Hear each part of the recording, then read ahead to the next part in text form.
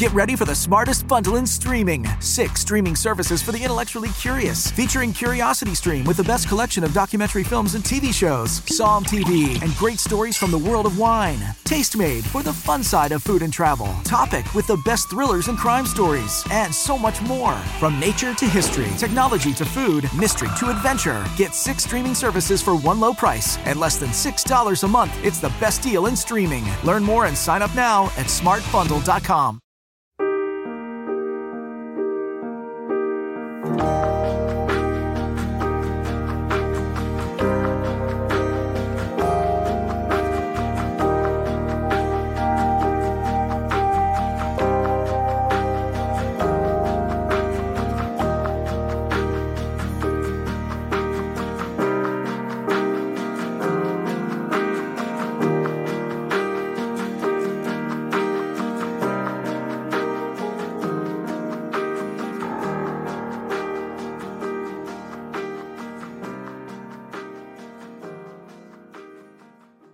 Hello, and welcome to my show on civil rights. My name is Barbara Bullen, and I'm one of the radio hosts for the New Heights Show on Education and the New Heights Educational Group. I hope you enjoy the show, and I'm asking our listeners to consider becoming a sponsor. This show is pre-recorded. This show is based on the life of Frederick Douglass, taken from Wikipedia. en.wikipedia.org/wiki/Frederick Douglass. Frederick Douglass, born Frederick Augustus Washington Bailey, February 1817 or 1818 to February 20th, 1895, was an African-American social reformer, abolitionist, orator, writer, and statesman. After escaping from slavery in Maryland, he became a national leader of the abolitionist movement in Massachusetts and New York, becoming famous for his oratory and incisive anti-slavery writings. Accordingly, he was described by abolitionists in his time as a living counterexample to slaveholders' arguments that slaves lacked the intellectual capacity to function as independent American citizens.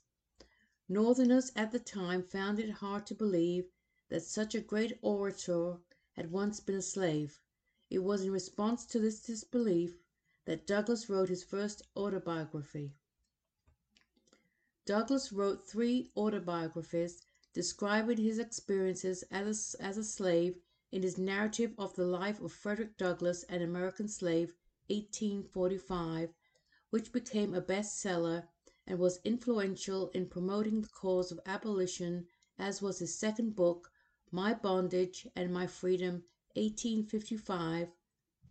Following the Civil War, Douglass was an active campaigner for the rights of freed slaves and wrote his last autobiography, Life and Times of Frederick Douglass.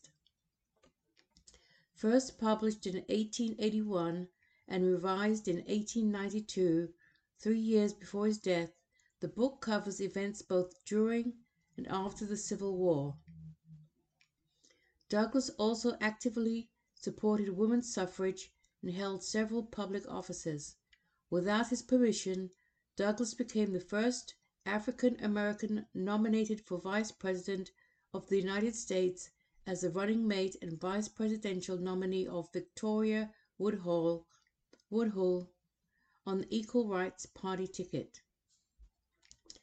Douglass believed in dialogue and in making alliances across racial and ideological divides, as well as the liberal values of the U.S. Constitution. When radical abolitionists under the motto, "No Union with Slaveholders," criticized Douglass's willingness to engage in dialogue with slave owners, he replied, "I would unite with anybody to do right and with nobody to do wrong." Frederick Augustus Washington Bailey was born into slavery on the eastern shore of the Chesapeake Bay in Talbot County, Maryland. The plantation was between Hillsborough and Cordova. His birthplace was likely his grandmother's cabin east of Tapper's Corner and west of Tuckahoe Creek. In his first autobiography, Douglas stated, "I have no accurate knowledge of my age, never having seen an authentic record containing it. However, based on the extant records of Douglas's former owner, Aaron Anthony, historian Dixon J. Preston determined that Douglas was born in February 1818. Though the exact date of his birth is unknown, he chose to celebrate February the 14th as his birthday, remembering that his mother called him her little Valentine." Douglas was of mixed race, which likely included Native American and African on his mother's side, as well as European. In contrast, his father was almost certainly white, according to historian David W. Blight in his 2018 biography of Douglas. Douglas said his mother, Harriet Bailey, gave him his name Frederick Augustus Washington Bailey, and after he escaped to the North in September 1838, he took the surname Douglas, having already dropped his two middle names. He later wrote of his earliest times with his mother. "The opinion was whispered that my master was my father, but of the correctness of this opinion I know nothing. My mother and I were separated when I was but an infant. It is a common custom in the part of Maryland from which I ran away to part children from their mothers at a very early age. I do not recollect of ever seeing my mother by the light of day. She was with me in the night. She would lay down with me and get me to sleep, but long before I waked she was gone." After separation from his mother during infancy, young Frederick lived with his maternal grandmother, Betsy Bailey, who was also a slave, and his maternal grandfather, Isaac, who was free. Betsy would live until 1849. Frederick's mother remained on the plantation about 12 miles away, only visiting Frederick a few times before her death when he was 7 years old. Returning much later, about 1883, to purchase land in Talbot County that was meaningful to him, he was invited to address a colored school. "I once knew a little colored boy whose mother and father died when he was 6 years old. He was a slave and had no one to care for him. He slept on a dirt floor in a hovel, and in cold weather would crawl into a meal bag head foremost and leave his feet in the ashes to keep them warm. Often he would roast an ear of corn and eat it to satisfy his hunger, and many times has he crawled under the barn or stable and secured eggs, which he would roast in the fire and eat. The boy did not wear pants like you do, but a tow linen shirt.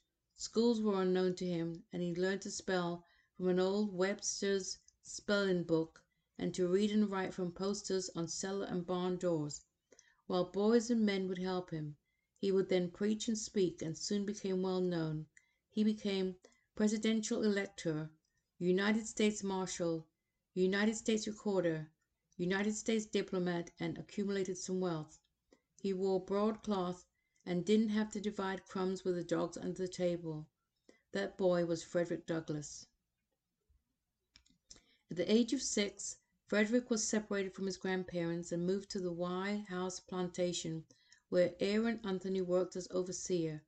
After Anthony died in 1826, Douglass was given to Lucretia Auld, wife of Thomas Auld, who sent him to serve Thomas's brother Hugh Auld in Baltimore. Douglass felt that he was lucky to be in the city, where he said slaves were almost free men compared to those on plantations. When Douglass was about 12, Hugh Auld's wife Sophia began teaching him the alphabet. From the day he arrived, she saw to it that Douglass was properly fed and clothed, and that he slept in a bed with sheets and a blanket. Douglass described her as a kind and tender-hearted woman, who treated him as she supposed one human being ought to treat another. Hugh Auld disapproved of the tutoring, feeling that literacy would encourage slaves to desire freedom. Douglass later referred to this as the first decidedly anti-slavery lecture he had ever heard. "Very well, thought I," wrote Douglass, "knowledge unfits a child to be a slave. I instinctively assented to the proposition, and from that moment I understood the direct pathway from slavery to freedom. Under her husband's influence, Sophia came to believe that education and slavery were incompatible, and one day snatched a newspaper away from Douglas. She stopped teaching him altogether and hid all potential reading materials, including her Bible, from him. In his autobiography, Douglas related how he learned to read from white children in the neighborhood and by observing the writings of the men with whom he worked. Douglas continued secretly to teach himself to read and write.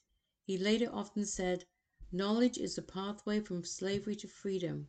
As Douglas began to read newspapers, pamphlets, political materials, and books of every description, this new realm of thought led him to question and condemn the institution of slavery. In later years, Douglas credited the Columbian Orator, an anthology that he discovered at about age 12, with clarifying and defining his views on freedom and human rights. First published in 1797, the book is a classroom reader containing essays, speeches, and dialogues to assist students in learning reading and grammar. He later learned that his mother had also been literate, about which he would later declare, "I am quite willing, and even happy, to attribute any love of letters I possess, and for which I have got, despite of prejudices, only too much credit, not to my admitted Anglo-Saxon paternity, but to the native genius of my sable, unprotected, and uncultivated mother, a woman who belonged to a race whose mental endowments it is, at present, fashionable to hold in disparagement and contempt." Right now, you might be struggling through your classes or even failing them. You might be worried that you may not finish high school. There might have even been a thought that you may not be smart enough. Well, the New Heights Educational Group begs to differ. We not only think you are smart enough, but with our help, you will complete your high school diploma. The New Heights Educational Group strives to improve your academic success through its tutoring services. To learn more, please visit newheightseducation.org and contact us. New Heights Educational Group, educational resources to help reach your goals. Hello, listeners. If you're enjoying the New Heights show on education and want to support or donate to our organization, please visit www.newheightseducation.org. And while you're there, check out our online store.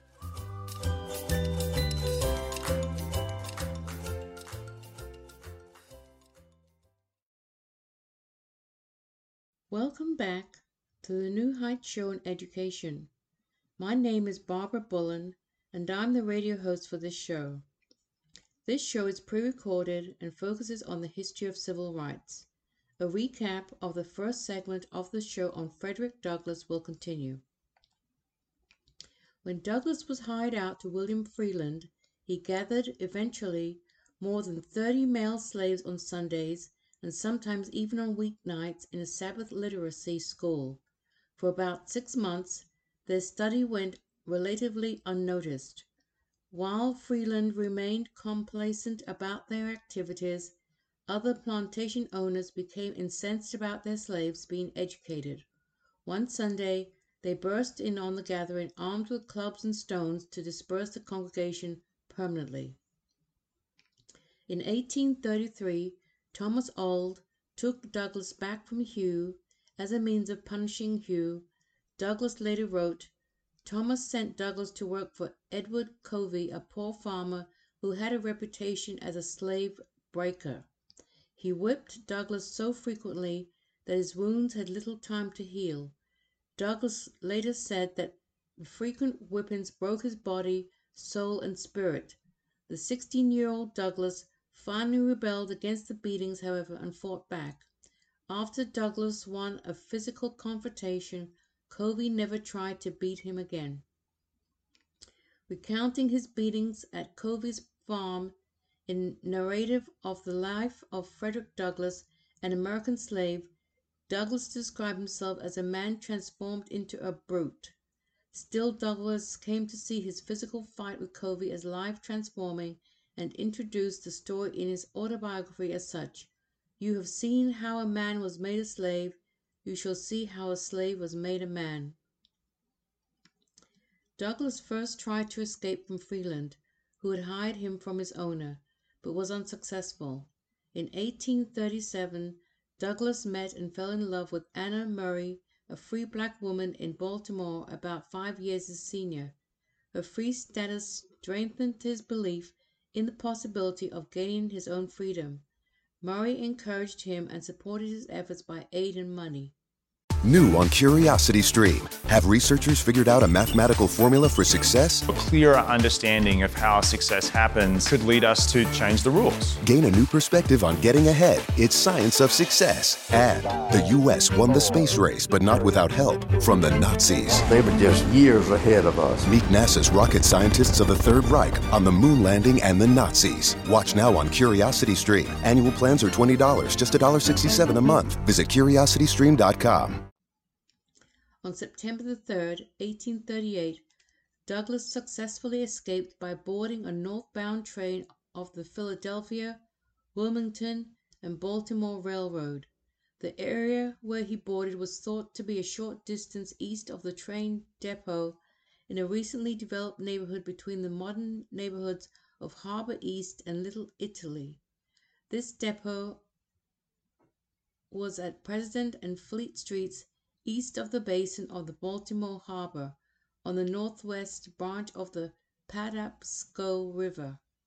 Research cited in 2021, however, suggests that Douglas in fact boarded the train at the Canton depot of the Philadelphia, Wilmington, and Baltimore Railroad on Boston Street in the Canton neighborhood of Baltimore further east.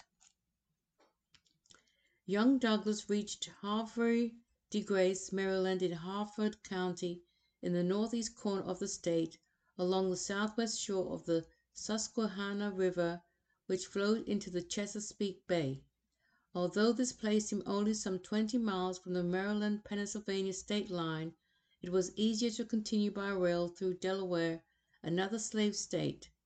Dressed in a sailor's uniform provided to him by Murray, who also gave him part of her savings to cover his travel costs, he carried identification papers and protection papers that he obtained from a free black seaman. Douglas crossed the wide Susquehanna River by the railroad steam ferry at Havre de Grace to Perryville on the opposite shore in Cecil County, then continued by train across the state line to Wilmington, Delaware, a large port at the head of the Delaware Bay. From there, because the rail line was not yet completed, he went by steamboat along the Delaware River further northeast to the Quaker city of Philadelphia, Pennsylvania, an anti-slavery stronghold. He continued to the safe house of noted abolitionist David Ruggles in New York City. His entire journey to freedom took less than 24 hours. Douglas later wrote of his arrival in New York City. I have often been asked how I felt when first I found myself on free soil, and my readers may share the same curiosity. There is scarcely anything in my experience about which I could not give a more satisfactory answer. A new world had opened upon me. If life is more than breath and the quick round of blood, I lived more in one day than in a year of my slave life. It was a time of joyous excitement which words can but tamely describe. In a letter written to a friend soon after reaching New York, I said, I felt as one might feel upon escape from a den of hungry lions. Anguish and grief, like darkness and rain, may be depicted, but gladness and joy, like the rainbow, defies the skill of pen or pencil. Once Douglas had arrived, he sent for Murray to follow him north to New York. She brought the Basics with them to set up a home. They were married on September the 15th, 1838, by a black Presbyterian minister, just 11 days after Douglas had reached New York. At first, they adopted Johnson as their married name to divert attention. The couple settled in New Bedford, Massachusetts, an abolitionist center full of former slaves. In 1838, moving to Lynn, Massachusetts in 1841, after meeting and staying with Nathan and Mary Johnson, they adopted Douglas as their married name. Douglas had grown up using his mother's surname of Bailey. After escaping slavery, he had changed his surname first to Stanley, and then to Johnson. In New Bedford, the latter was such a common name that he wanted one that was more distinctive, and asked Nathan Johnson to choose a suitable surname. Nathan suggested Douglas, after having read the poem The Lady of the Lake by Walter Scott, in which two of the principal characters have the surname Douglas. Douglas thought of joining a white Methodist church, but was disappointed from the beginning upon finding that it was segregated. Later, he joined the African Methodist Episcopal Zion Church, an independent black denomination first established in New York City, which counted among its members Sojourner Truth and Harriet Tubman. He became a licensed preacher in 1839, which helped him to hone his oratorical skills. He held various positions, including steward, Sunday school superintendent, and sexton. In 1840, Douglas delivered a speech in Elmira, New York, then a station on the Underground Railroad, in which a black congregation would form years later, becoming the region's largest church by 1940. Douglas also joined several organizations in New Bedford and regularly attended abolitionist meetings. He subscribed to William Lloyd Garrison's weekly newspaper, The Liberator. He later said that no face and form ever impressed me with such sentiments of the hatred of slavery as did those of William Lloyd Garrison. So deep was his influence that in his last autobiography, Douglas said, "His paper took a place in my heart second only to the Bible." Garrison was likely impressed with Douglas and had written about his anti-colonization stance in The Liberator as early as 1839. Douglas first heard Garrison speak in 1841 at a lecture that Garrison gave in Liberty Hall, New Bedford. At another meeting, Douglas was unexpectedly invited to speak. After telling his story, Douglas was encouraged to become an anti-slavery lecturer. A few days later, Douglas spoke at the Massachusetts Anti-Slavery Society's annual convention in Nantucket. Then, 23 years old, Douglas conquered his nervousness and gave an eloquent speech about his rough life as a slave. While living in Lynn, Douglas engaged in early protests against segregated transportation. In September 1841, at Lynn Central Square Station, Douglas and friend James N. Boffin were thrown off an Eastern Railroad train because Douglas refused to sit in the segregated railroad coach. In 1843, Douglas joined other speakers in the American Anti-Slavery Society's 100 Conventions Project, a 6-month tour at meeting halls throughout the eastern and midwestern United States. During this tour, slavery supporters frequently accosted Douglas. At a lecture in Pendleton, Indiana, an angry mob chased and beat Douglas before a local Quaker family. The Hardys rescued him. His hand was broken in the attack. It healed improperly and bothered him for the rest of his life. A stone marker in Falls Park in the Pendleton Historic District commemorates this event. In 1847, Douglas explained to Garrison, "I have no love for America as such. I have no patriotism. I have no country. What country have I? The institutions of this country do not know me, do not recognize me as a man."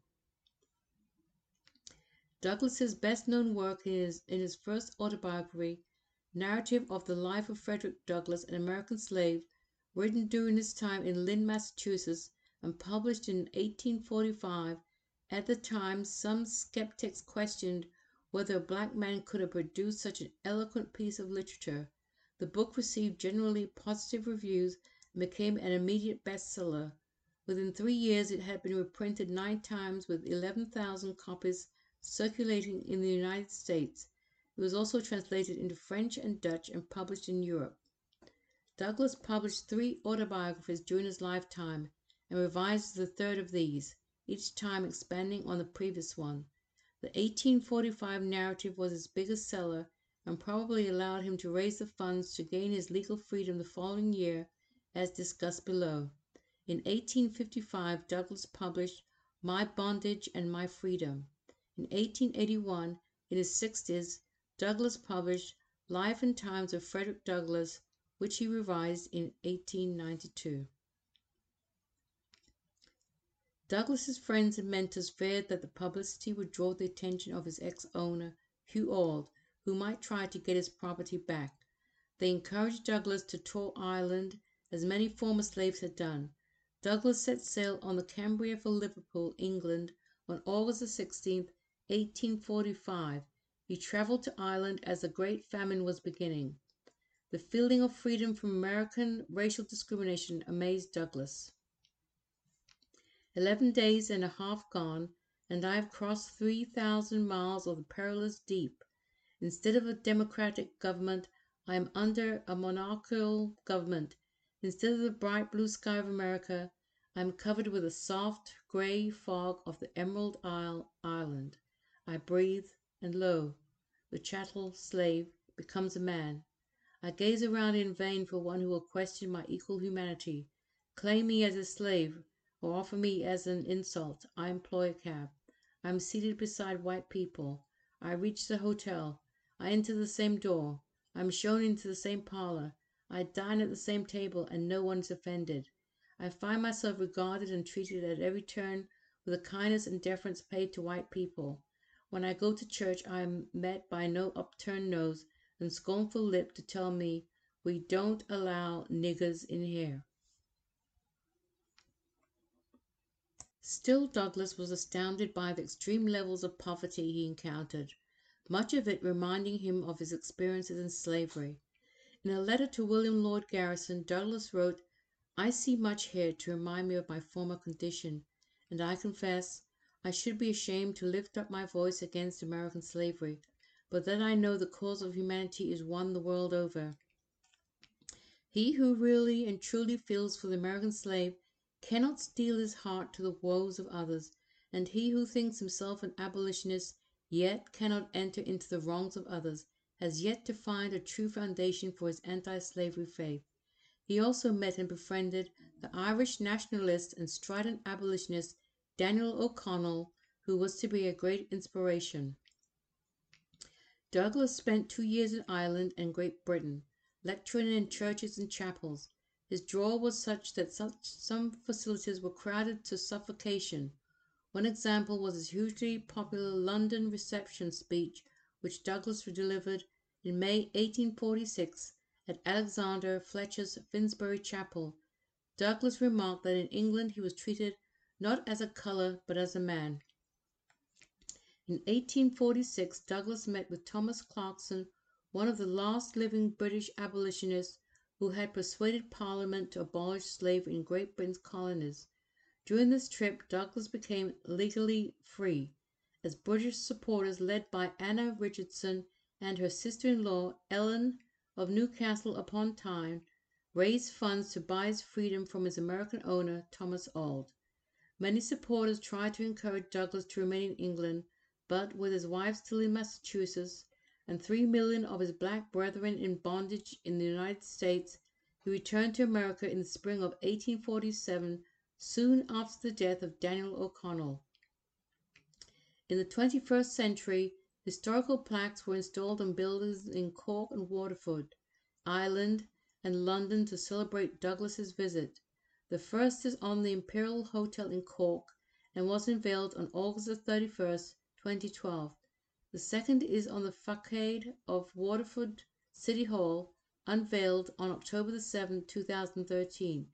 It commemorates his speech there on October 9, 1845. The third plaque adorns Nell Gwyn House, South Kensington in London, at the site of an earlier house where Douglas stayed with the British abolitionist George Thompson. Douglas spent time in Scotland and was appointed Scotland's anti-slavery agent. He made anti-slavery speeches and wrote letters back to the USA.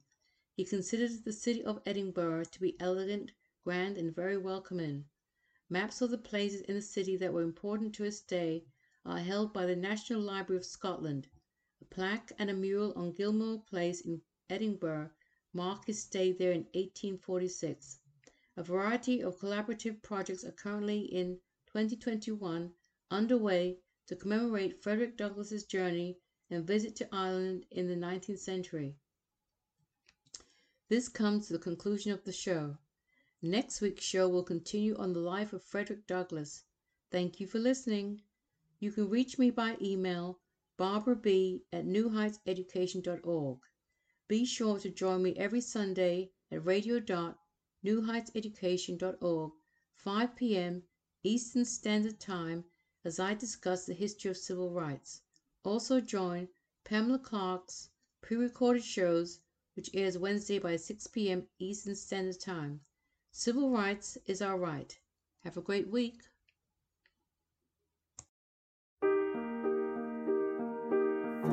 We hope you enjoyed today's show. Don't forget to rate us and follow us on your podcast player. Check out our show page, radio.newheightseducation.org, for monthly announcements and other happenings.